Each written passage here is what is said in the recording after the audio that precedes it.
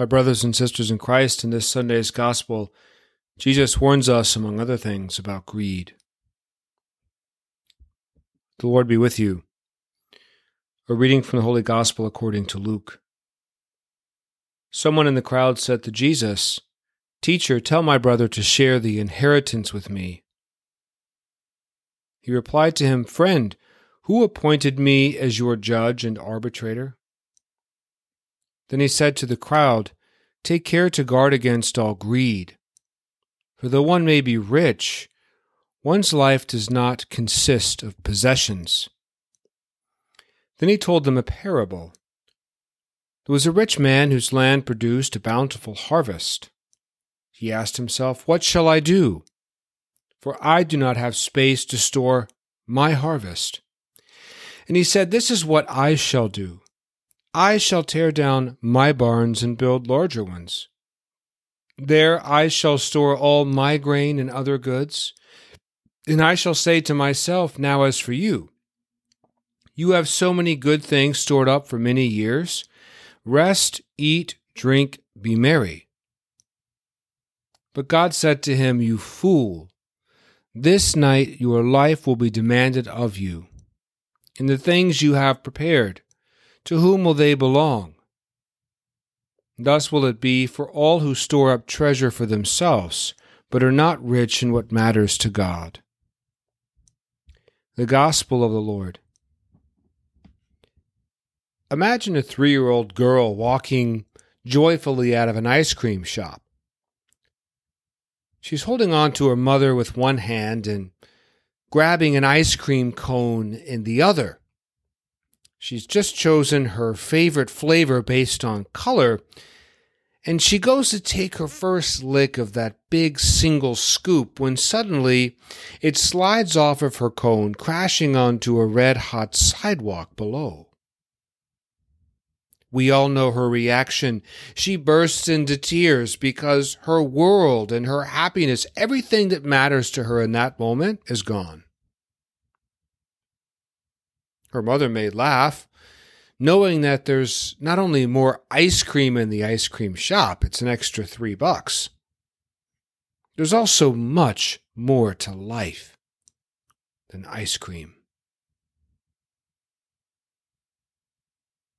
But this toddler has had it. All she cares about is melting at her feet. My friends, often enough, that toddler is us.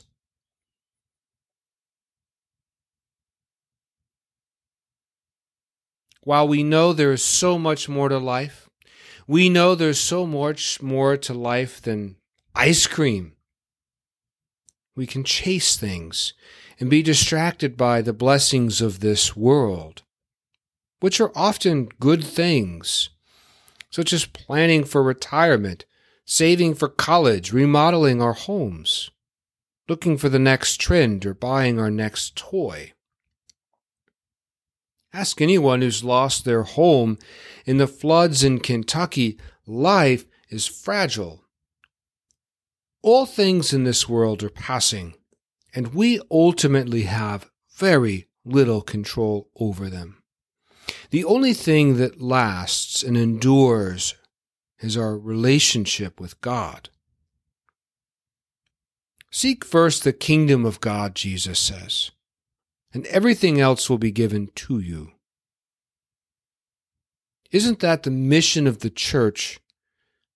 To feed the hungry, to clothe the naked, to provide for the poor. Seek first the kingdom of God. All these temporal things will be given to you, but also life eternal. Today's gospel begins with a familiar scene. There's a 3-year-old weeping over melting ice cream, only he's masquerading as an adult. He's the younger of 2 brothers, arguing over his share of an inheritance. I'm sure this never happens here, but money has ripped this family apart. I find it fascinating. These 2 brothers, as the psalmist says, were knit together in their mother's womb, their flesh, their blood. They come from the same place. And yet money has ripped them apart. The youngest brother goes to Jesus seeking his advice. Jesus is a rabbi. And so he wants Jesus to bless his desire for his inheritance. And yet this man can ask Jesus for anything. He can ask him like the repentant thief for a place in his kingdom, but no, this young man just asks for money. Now, instead of arbitrating over this family affair, which more than likely is not going to have a good ending, Jesus tells him a parable about a man who had more than enough. His harvest was so bountiful that he decided to retire early. Keep in mind, this is the only passage in all of the Gospels that speaks about retirement, and it does not turn out well. This man decides after having a good year, let's say a good year in the stock market, he's had a good year in his harvest, and so he's going to build bigger barns for himself, allowing himself to rest and eat and drink and be merry.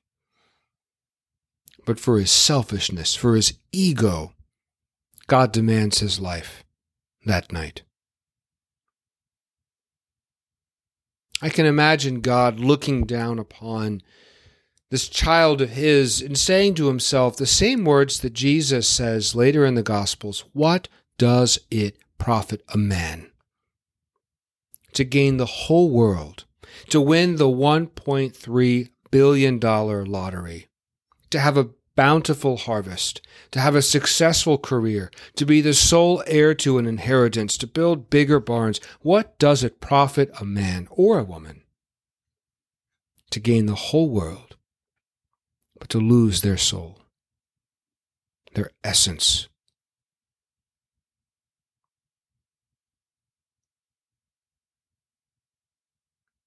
Jesus does not condemn this man's work ethic. It's a good thing to work hard. Nor does he condemn his success. Nor does he condemn his desire to secure his future. Jesus condemns him because he's solely focused on material things to the destruction of others. He's like a toddler licking her ice cream. His happiness is directly attached to the bounty of his harvest.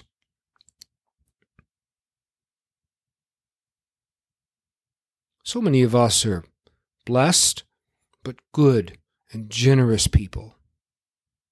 So what might this parable say to us? Certainly there's the warning not to get caught up in materialism. But there's the deeper challenge to keep God first in every area of our life, which is a lesson that builds upon the Mary Martha story we heard 2 weeks ago. Remember what happened. Mary was sitting at the feet of Jesus, listening to him speak. Meanwhile, Martha's banging pots and pans in the kitchen, angry at her absentee sister. When she goes to complain and tell Jesus that Mary needs to get into the kitchen and help her, Jesus accuses Martha of 2 things: being anxious and being worried about many things. Remember, to be worried means to strangle. Martha has become so preoccupied with getting dinner done that she has strangled all of the love, all of the grace out of her work. This is no longer an act of service. It's an act of ego.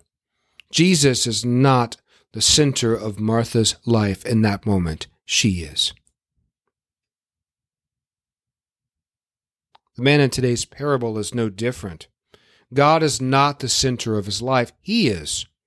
"I know what I shall do," he says. "I shall build bigger barns. I shall rest, eat, drink, and be merry." He refers to himself 8 times in this passage. 8 times. This man has tricked himself into believing that he can secure his own future without ever asking, Lord, what is your will for me? How can I serve you? What do you want with this harvest? He's pushed himself into the center and squeezed God out of the picture. And so he loses his life as a result. The word used here means more than time on earth. He's lost more than that. This man has lost his soul, his essence, all for a harvest of grain. As Koheleth would say in our first reading, O vanity of vanities.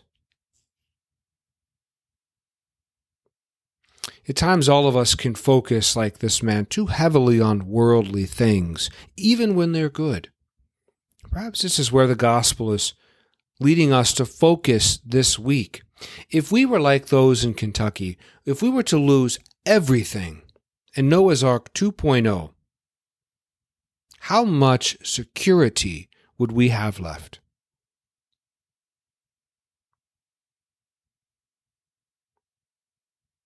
Do we find the foundation of our security in our relationship with God or in the material things of this world?